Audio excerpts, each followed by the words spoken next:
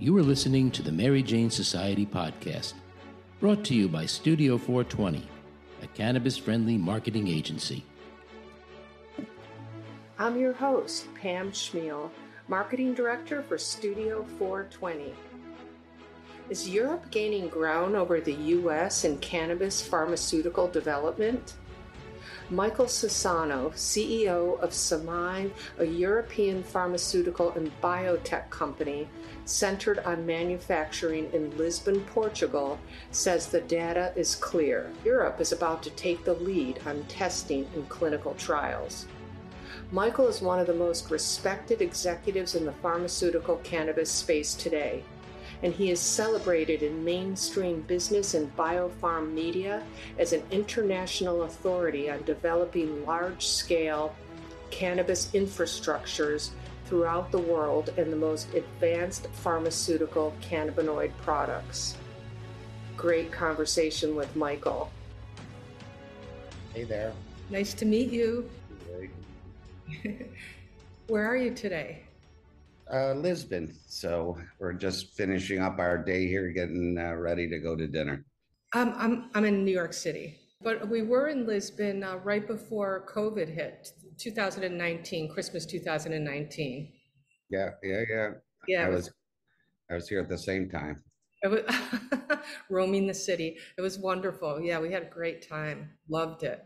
But anyway, so interested in cannabinoid research and, the future of it, what it can do and how it can target specific ailments. And so I was really excited to talk to you to see what Samai is doing and what you're doing in that area. And I'm also looking forward to hear how is it playing out in Europe versus the United States and how can we all work together. I just wanted to start with a little background on you. We wanted to say, right, you are based in Lisbon, Portugal, but you've also worked on numerous cannabis projects in the United States.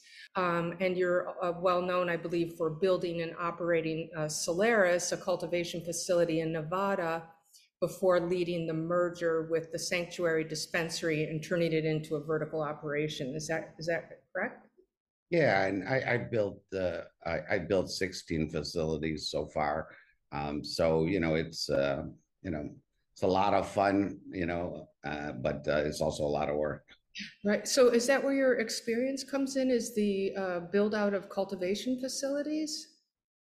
Yeah, I used to be I was a banker, and then in New York, and then I was a real estate developer. We call that semi-retirement for when you hit it right in banking, and or any industry. Exactly, and then when the crash happened, the paradigm of real estate development and higher growth areas became an interesting investment. So yeah, I just kind of ended up going all in. So you've mostly worked on the other projects that you've worked here. You've worked on the build out of the cultivation facilities. Yeah, I build them, I operate them, I sweep the floors when need be, all that fun stuff. So how did you get into that from banking in New York City? Well, I mean, it just was a transition. The 2008 market collapsed in real estate development. I was doing real estate development, and there was no bank loans to be had. And these guys came to me and they said, "Look, we're in a federally ambiguous industry. Would you like to invest in us?" And I said, "Well, looks like we can't do any real estate development now." So, and I did my studies, and then it just kind of went from there. I mean, it's obviously, my vision has expanded greatly since that initial time, but that kind of, is the way it ended up happening. So were you born and raised in the United States, but you're now over in Lisbon? Well, I'm a dual citizen. I'm Greek and American, but yeah, I was raised in Cleveland, Ohio, went to Boston University, ended up in New York City as a banker, Lehman Brothers back in the day, managing director of Canadian Imperial Bank, and then I ended up back in Europe, living in Monte Carlo I still live there, and Monte Carlo. Yeah. That's impressive. I'm a Rolling Stone. Sorry. Yeah, that's pretty, wow, that's amazing. That's cool. Um, Sure. okay, so I have the whole visual here. All right. And then, so you then left uh, the United States and then you moved into pharmaceuticals. So how did that all work? I mean, I've always wanted to be back in the back in Europe. My skills in the United States clearly were much needed over here in Europe, Yeah. um, and the scope is different rather than recreational, which we build the facility, we have a product tomorrow, we sell the product tomorrow. Pharmaceuticals a lot different. You're trying to solve indications, and you're making a authorized, a registered medicine. So you're getting your market authorization for an actual medicine that treats a specific indication. This is a higher value chain in my mind, but it's also a higher, uh, let's say, purpose, because you actually have to be precise as to what you're making and how it treats somebody, and do studies in order to prove that. So, okay, so you went back over there to work with Semai Pharmaceuticals. Can you tell me about what you're doing there? Is the research that you're doing? What have you put into the market? Yeah. So, I mean, I came over to build a facility in Europe. What started off in Greece as a growing facility, well, it has to be growing and manufacturing.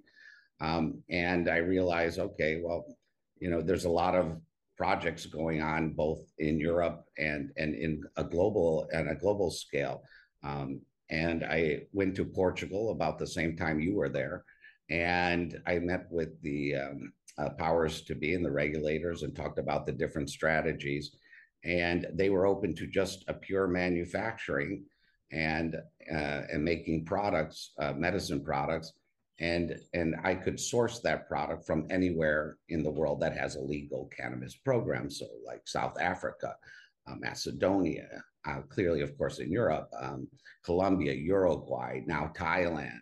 So there's clearly, in order to do manufacturing, you need a lot of biomass at a good price. And if these other countries were able to produce a high quality product that could ultimately be formulated into a medicine, well, that's a winning combination. So if you juxtapose that to also all the other things that Portugal offers, it has probably the largest, well, no, it is the largest guaranteed in Europe infrastructure with 19 fully functioning grows right now, which seems quite small compared to 20,000, 30, license sets in America. But for Europe, it's monstrous considering there's only 35 facilities that are open currently here. I'm sorry, so you're saying also that can you import biomass from these different countries into Portugal? Are they allowing that for research and manufacturing? That's exactly right, because it's a registered medical API. So once you have a pharmaceutical registered API and you've gone through those steps to register your API, that becomes a global, well, any country, some countries do not allow any medicinal problems, but most countries have accepted the 2019 UN vote, or 2020, actually, December 2020. Yeah, so it is a medicine. The only people that don't recognize it as a medicine is somehow some crazy people in the United States. Right, so that was going to be my next question. So the drug development process here in the United States is very rigorous through the FDA. Is it the same there? I mean, you're kind of saying that it's not, that you're able to move ahead and with more research and development in different cannabinoid research. Well, you definitely could say that the FDA style approval for medicines is very similar in scope to the EU GMP pharmaceutical registrations of medicines. And there's a lot of similarities between the markets, but the US is its own closed bubble of pharma. The rest of the world works on a global scale, whereas the US has its own pricing, its own rules. They don't recognize, other people's registrations, although it helps. It's not a mutual recognition. And one of the biggest differences is the concept of herbal medicine versus synthetics. So the FDA is more geared to pure elements, synthetics. That would be your Epidiolex, where you have a purified CBD. So they like that, or synthetic molecules, with 99.9% purity. Whereas Europe and now a lot more countries, including India, looks like it's coming online. Most of the global countries, they believe in herbal medicines, so actual registered medicines with safe elements. And instead of having to do clinical trials on them, they accept the use of common elements that are safe for human consumptions. So, like in our example, it would be THC distillate and CBD distillate. They recognize these two as safe for human consumption. So you don't need to go to clinical trials if you're using those those medicines or those APIs or combinations thereof. So that's one pathway. And of course, another pathway is what we would call AIM, which is Epidiolex, Sativex, and all the rest, and any medicine actually for that matter. And that would be more like you're making, like you're using in Europe, if you were using CBN or CBG. These are currently not in the monographs. However, if you wanted to use them, you would have to prove safety to humans on a medicinal or pharmaceutical level. Okay, so then are you mostly working with like major cannabinoids, not minor cannabinoids, to stay away from the synthetic formulation? Like you're saying, Europe is more about the plant, the herbal part of it, not creating these synthetic cannabinoids. Is that more the belief or the R&D road that you're going down? Let's say that this is more, we're going down both roads. Just one has an earlier revenue line, one has a later revenue line, or one is more IP orientated. So in one sense, we're a business. We have to make money or we'll be closed. So the herbal medicine road allows us access into the market of a medicine, within, let's say, 1 year of stability tests and registrations to get your market authorizations. So that's one path, but we've pushed it to the limit where we're also investing into different delivery methods, whether it's transdermal, sublingual tabs, not just drops. We're also doing sprays. These type of different soft gel caps, these type of delivery methods are very avant-garde for our market. It might sound simplistic from the US market standpoint. We made soft gel caps and drops, 5, 8, 10 years ago when it was only medicinal markets. And those were known. Now there's very limited amounts of them. A few big sellers still have good transdermals like Mary's Medicinals. And there's a few Sincere and drop sellers because people may prefer that mode of methodology. But most people in the US have gravitated to much more gummy bears, just like your nutraceuticals. But here it's pharmaceuticals. So proving these out and getting these registered, is a path. And then when you go to the semi-synthetics, so of course we're going to make semi-synthetics. It's probably the best way to make CBN, and a few others. These, and then, of course, we'll use some chromatography to separate out some of the minor cannabinoids. But this is for R&D purposes. Like in the US, one of our good sellers was 5 milligrams of CBN and 5 milligrams of THC. And it was considered great for going to sleep. And maybe it works for some people, but in order to bring that to our level, that would require clinical testings and proof that the efficacy is there to actually put people to sleep or help them to sleep, let's say. Right. So you are selling Somaya is selling some of its products in the United States, not as pharmaceutical level.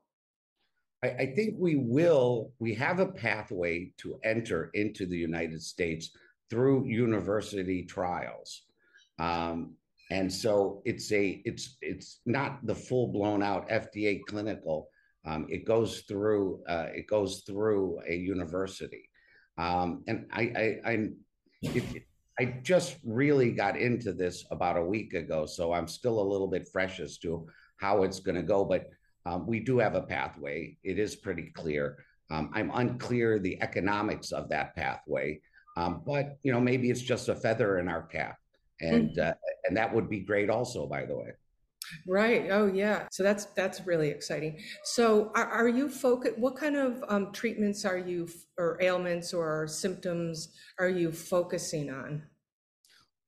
That could take a while, Oh, but okay. let So me everything. let me give you some of the kind of the more highline ones that we think are quite interesting.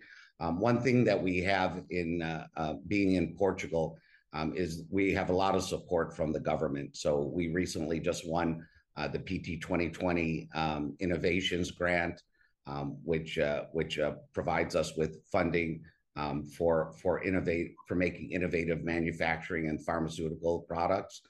We also have what's called research and development grants, which aid us in developing drugs and getting to different levels, like in vivo, in vitro trials, PK studies, absorption studies, things to prove what we're doing.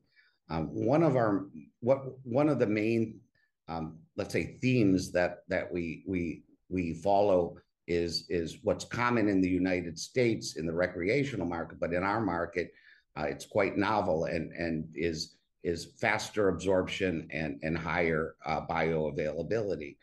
And it's about proving that in a clinical trial setting. So most everything of what we're doing has that as a basis of excipients. So just put that on the side. Now let's look at what kind of things we're trying to develop for these markets. One that's really close to me because my parents were, we were formulating products for my parents that all had arthritis and their friends back in the early days, and we couldn't decide, was it CBD, THC, CBN, CBD? Didn't really know. So because you're allowed to actually use humans as guinea pigs in the United States, I Wait, did. wait.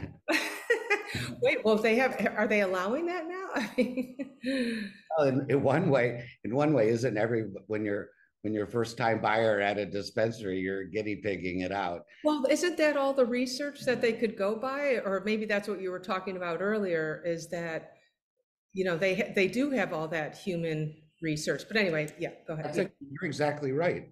I mean, That's right on the nose. We've done all the research.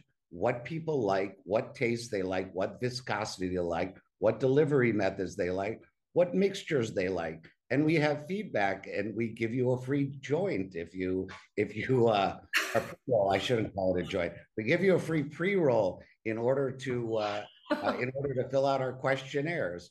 Yeah, of course. It's the ultimate research and development harness, data that I've ever seen. I mean, the U.S. is amazing with the data because we don't need a doctor in between us. We have direct from the patient information, what works, what brands work, what colors they like, you name it. and have you seen well, there's one specifically I can name out of Canada. There's a group called Strain Print. I love those guys. I just was I talking to them a while ago.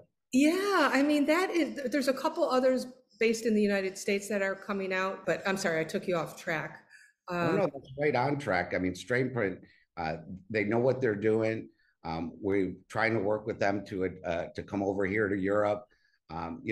Although this is self-administered data, it's powerful data.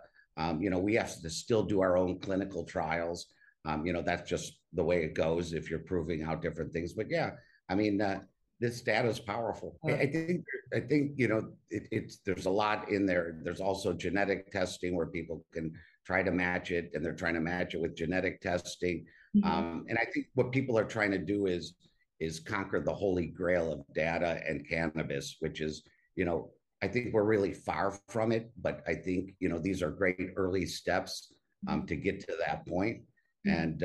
And Tilray just launched recently their educational platform that somehow correlates to the patient's need. Columbia Care was very vocal about their 200,000 patient database and the knowledge they have on creating products. There's a lot out there, and they're all trying to get to that right point, which is how do we help the patient? Right, right, right. Okay. And then, are there any special cannabinoids that you really see, uh, new ones coming up that seem very promising? I know a lot of people are talking about the THCA as being very potent, like the acid form, but like I'm like the minors, here everybody's talking about CBN, for sleep, and I'm just curious if you see one that you just go, oh, this looks like a really good one, and we're kind of focusing on this specific cannabinoid for certain Yeah, things. well, we are indeed, by the way, going to use here THCA because it is considered an herbal remedy. It's something that's not very well explored, and so we will be exploring the non-psychoactive form of the THC in mixtures in our formulations. So, for the European market, it's very avant-garde, and there's a lot to unpack there. Um, on the highly purified side, we're looking at THCV, CBDV, CBDA, CBC, and CBL. And then on the semi-synthetic side, we're looking at CBN and CBG. We think there's a lot to be had there. Um, and you know, there's a lot going on in the U.S. with all these semi-synthetics, Delta 8s and Delta O's and all the Delta 10s. So we will make some of these to try to do research and development on them, but will be treating them as a narcotic, as that's how the EU looks at it. Oh, so the acid form, you're saying there it's considered like an herbal form, like the THCA is there. Yeah, So it you is. you can legally kind of work on that. That's more considered the CBD. It's not considered an illegal drug at that point. Well, no, it's considered a narcotic, no question. But the only problem with THCA is the ability to stabilize it and get a long duration of stability. That's something that we think we've conquered. But yeah, I mean, there is empirical evidence of the healing aspects of THCA. It's not just all about THC and the Delta 9. There's so many other ways to look at this. We just, from our standpoint, we need to bring it along a development curve, and that takes years. Yeah, right, right, right. And who's behind, like, who are some of the people, your scientists, R&D people? Is there anyone, who's the team over there? Did you walk into this company, or did you start the company and bring everyone together? No, I started it from ground up, and we put together, the team over time. So if you divide it into the production team over here, it's headed by Antonio Marquez da Costa, who was a former vice chairman of Inframed, and in his own respect has run multiple pharmaceutical manufacturing facilities that are very complex, much more complex than cannabinoidal extraction and distillation. And then if you follow that team, on the production side from our QP Dahlia and our QC, these are all experienced industry players here in Portugal that have worked for very large companies. Then you try to juxtapose that to where the extraction technology comes from. And so we have Anthony DeMeo from Las Vegas. I've known him for many years. Um, you know, he's also a Amsterdam professor of extraction. But he's also been a real world product manufacturer from the Audacious brand, that Oh, Terry Boot started to the tsunami concentrates, which carry a high value in the Las Vegas market. He's at hundreds of products experience, and then you kick it over to the science team. So if you go to the scientific advisors, that's Viridian Science, Linda Klumpers. She's marrying the science and developing the pathways, for the company to go down. And all of these teams are working in sync with the KOLs. So you have doctors and physicians and researchers from various countries here in Europe and a few in the United States, actually. And we will be making those announcements throughout the year, and introducing everybody to the people that are helping us formulate and create products and use those products in clinical trials. So what's the plan right now? Is it to focus on getting into the United States or just the broader European market? And how, I mean, it seems like the United States is leading in being the first moving forward with, legalization within the states and things like that. Do you see the United States as the heavyweight champion of the cannabis market? Do you think it'll be long term? I mean, for sure, the U.S. is the heavyweight champion of cannabis, and will continue to do so. It's a wealthy country. They have an incredible infrastructure.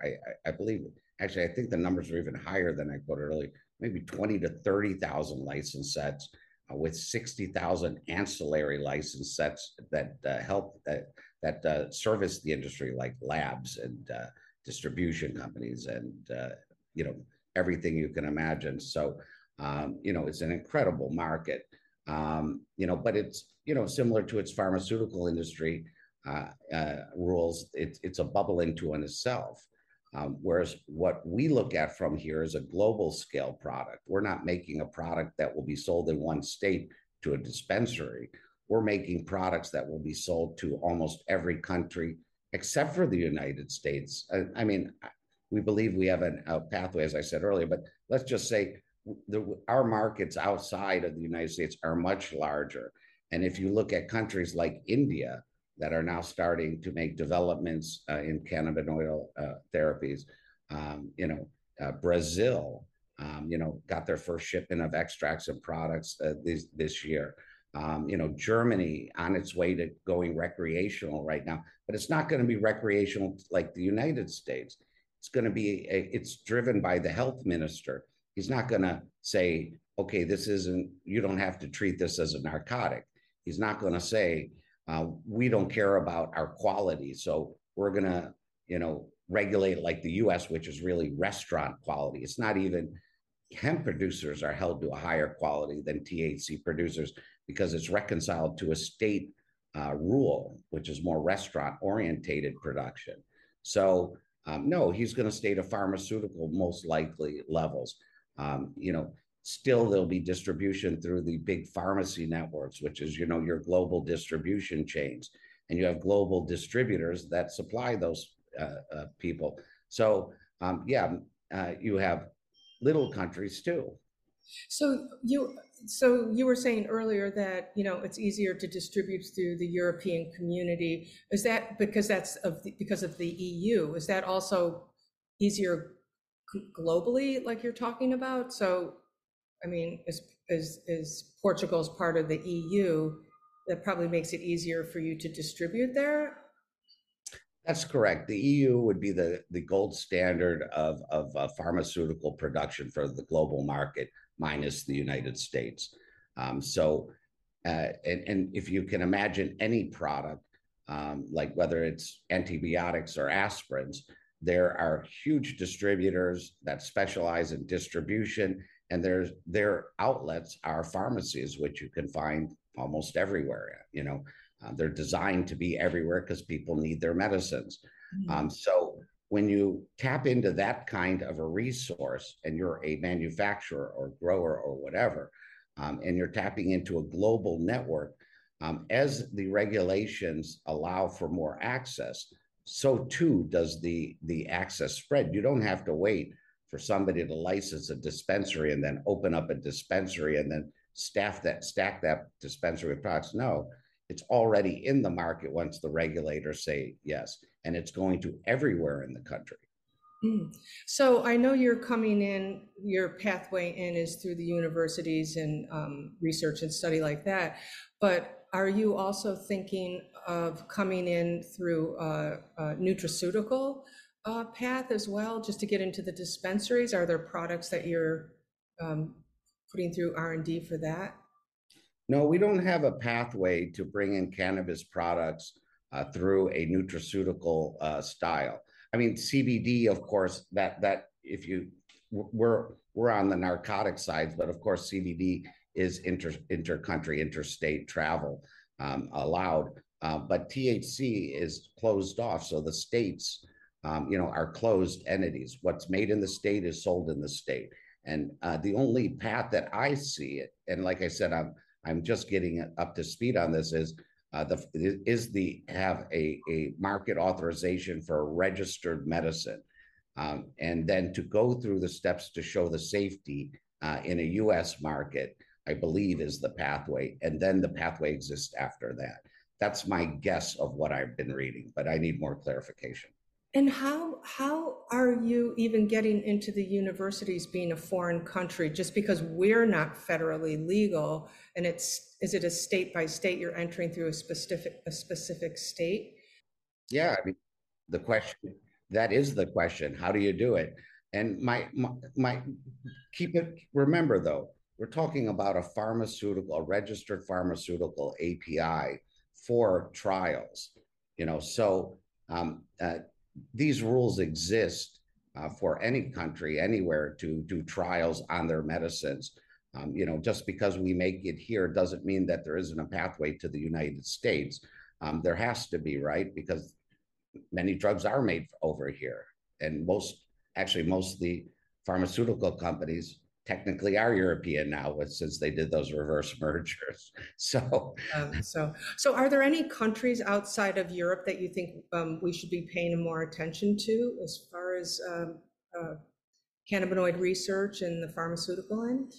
in Europe right now is getting ready to take off. I mean, between more access in Germany, Spain just announced that they are going to have a full-blown medical program by the end of the year for cannabis. Switzerland just, even though a small country, they got rid of the need for doctors to go to the federal level to prescribe medicine. So now it's the doctor's choice how they want to treat their patients and prescribe cannabis, which is exactly what Germany did back in 2017, which opened up all their patient portals. And then you have like Thailand just came online. This is going to be one of the lowest cost producers in the world. This is a market that's developing. India is something to watch. I think we're going to hear big things out of there. Circling down to Africa, South Africa is becoming a main exporter. Lesotho, 70 licensed growers down there. This is pretty fantastic. And South America, I mean, everywhere in South America, I believe is medical. Yeah, I believe every country in South America, maybe one is medically accepting. And you have countries like Uruguay who want to be the largest, the distribution hub for South America. Colombia, which has successive public companies like Cleaver Leaves, um, and places like Brazil, where although they haven't figured out the manufacturing, they're big enough to import and distribute what they want to that large population. And of course, New Zealand is going to come along now that Australia has a much better foothold. They've been doing great over there, and I'm hoping on Japan. Ah, So if really?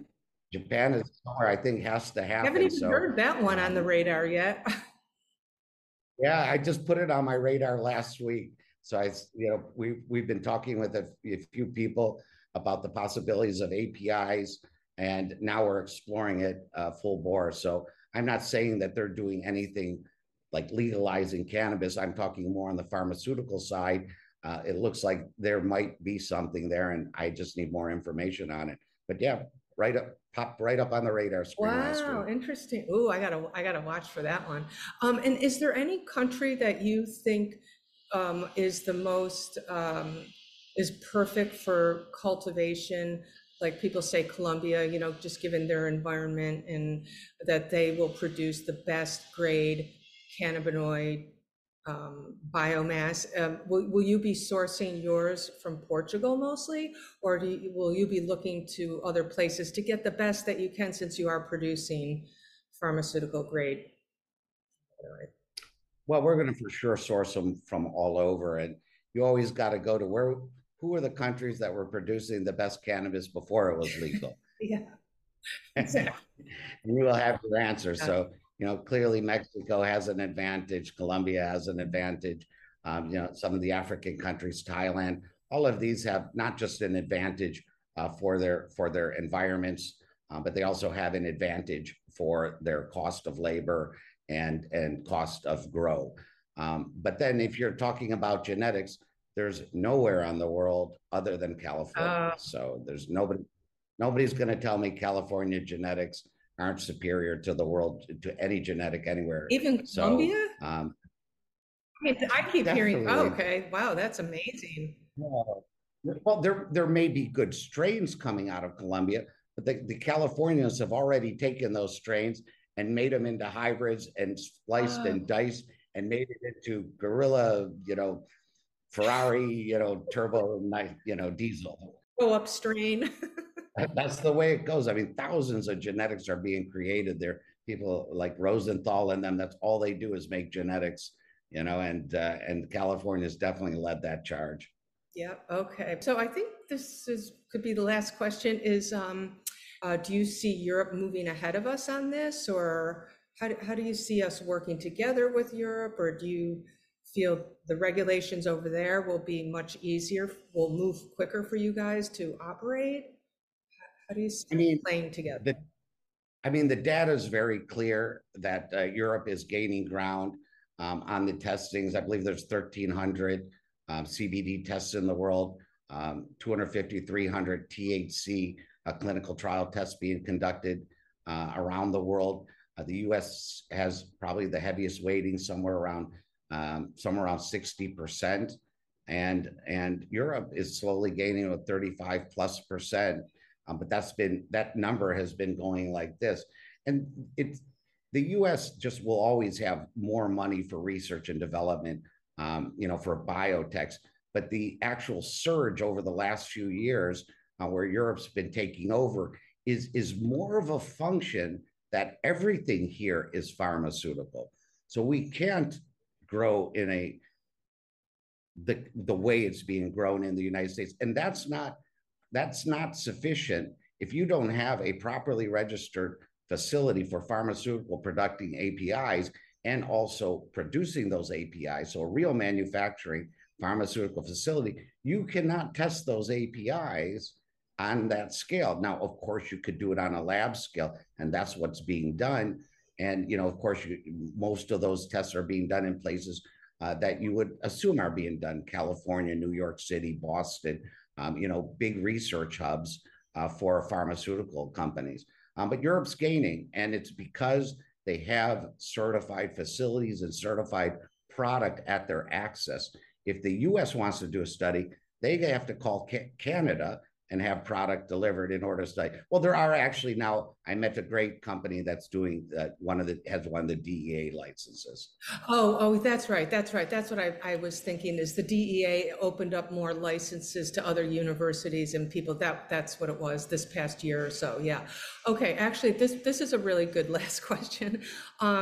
What is your ideal model for a medical cannabis market? Is there a country getting it right? And what do you think is needed for medical? Well, clearly, if there's no federal legality and they still have it as Schedule I, which does not acknowledge the medicinal effects, which actually is completely silly because it's already been proven multiple times, and Epidiolex is actually in the market in the United States. So, there are medical benefits, or somebody got it wrong with these registrations, or everybody else has it wrong, and somehow some really smart politician who can't seem to find the medical usage. Okay, that's enough said there. So clearly, clearly they're missing the boat on that one. And no doctor can touch something. They can't prescribe something from a legal liability standpoint if it's not a registered medicine.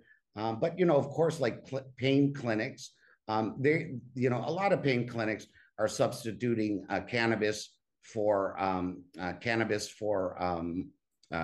opioids, increasing the cannabis for opiates, something that we're studying here. So on an informal basis, because it's already, let's say, in your market under a dispensary rules.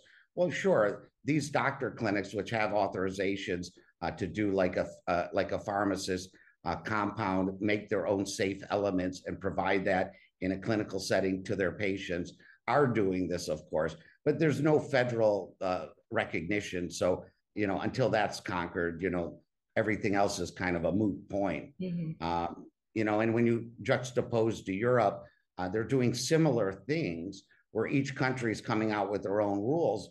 Whereas a country like Portugal says, no, we're going to follow the medical rules.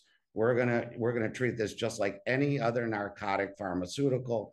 And you can get your products authorized by these paths, and doctors can prescribe them, and they treat it just as such. So you need that kind of recognition. Right. Yep, and we're not going to get there until we get federal legalization. And we need to get more doctors on board. Or just descheduling and just an acknowledgement that it is a medicine. Like, I can't believe that letter that came back to the senators, which said we do not deem cannabis as any medicinal benefits, to their questions that were asked, ages ago of them. And then a few weeks ago, they come back with that letter, and they were like beyond themselves with grief. I would have gone crazy. Somebody needs to get fired for that. Yeah. If I was a senator, somebody'd be fired. I mean, yeah, I know. Okay. Craziness. We can go down that rabbit hole a long time. I know. We need something to change. And I'm sorry, really just one more last question. How are physicians over there receptive to cannabinoid medicine? Well, like anything, you're overcoming a stigmatism. You're overcoming a patient's stigmatism.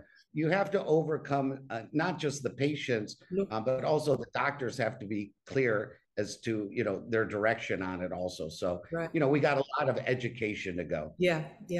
Wow. Thank you so much. I really great to meet you, and so nice to talk to you. I love talking about this and, kind of keeping up on where it's going and things like that. So I will have my eye on Samai and follow what you're doing. So thank you so much, Michael, for joining me today. Great. Thanks for having me on. It was good to meet you. And look, if you're in Lisbon, please come visit our facility. We'll give you a tour, and we'll show you a good time over here. We love showing people what we're doing, and we're very open about it. We like to show people this is about, quality and stability and making good products that are pharmaceutical grade. So come and see it.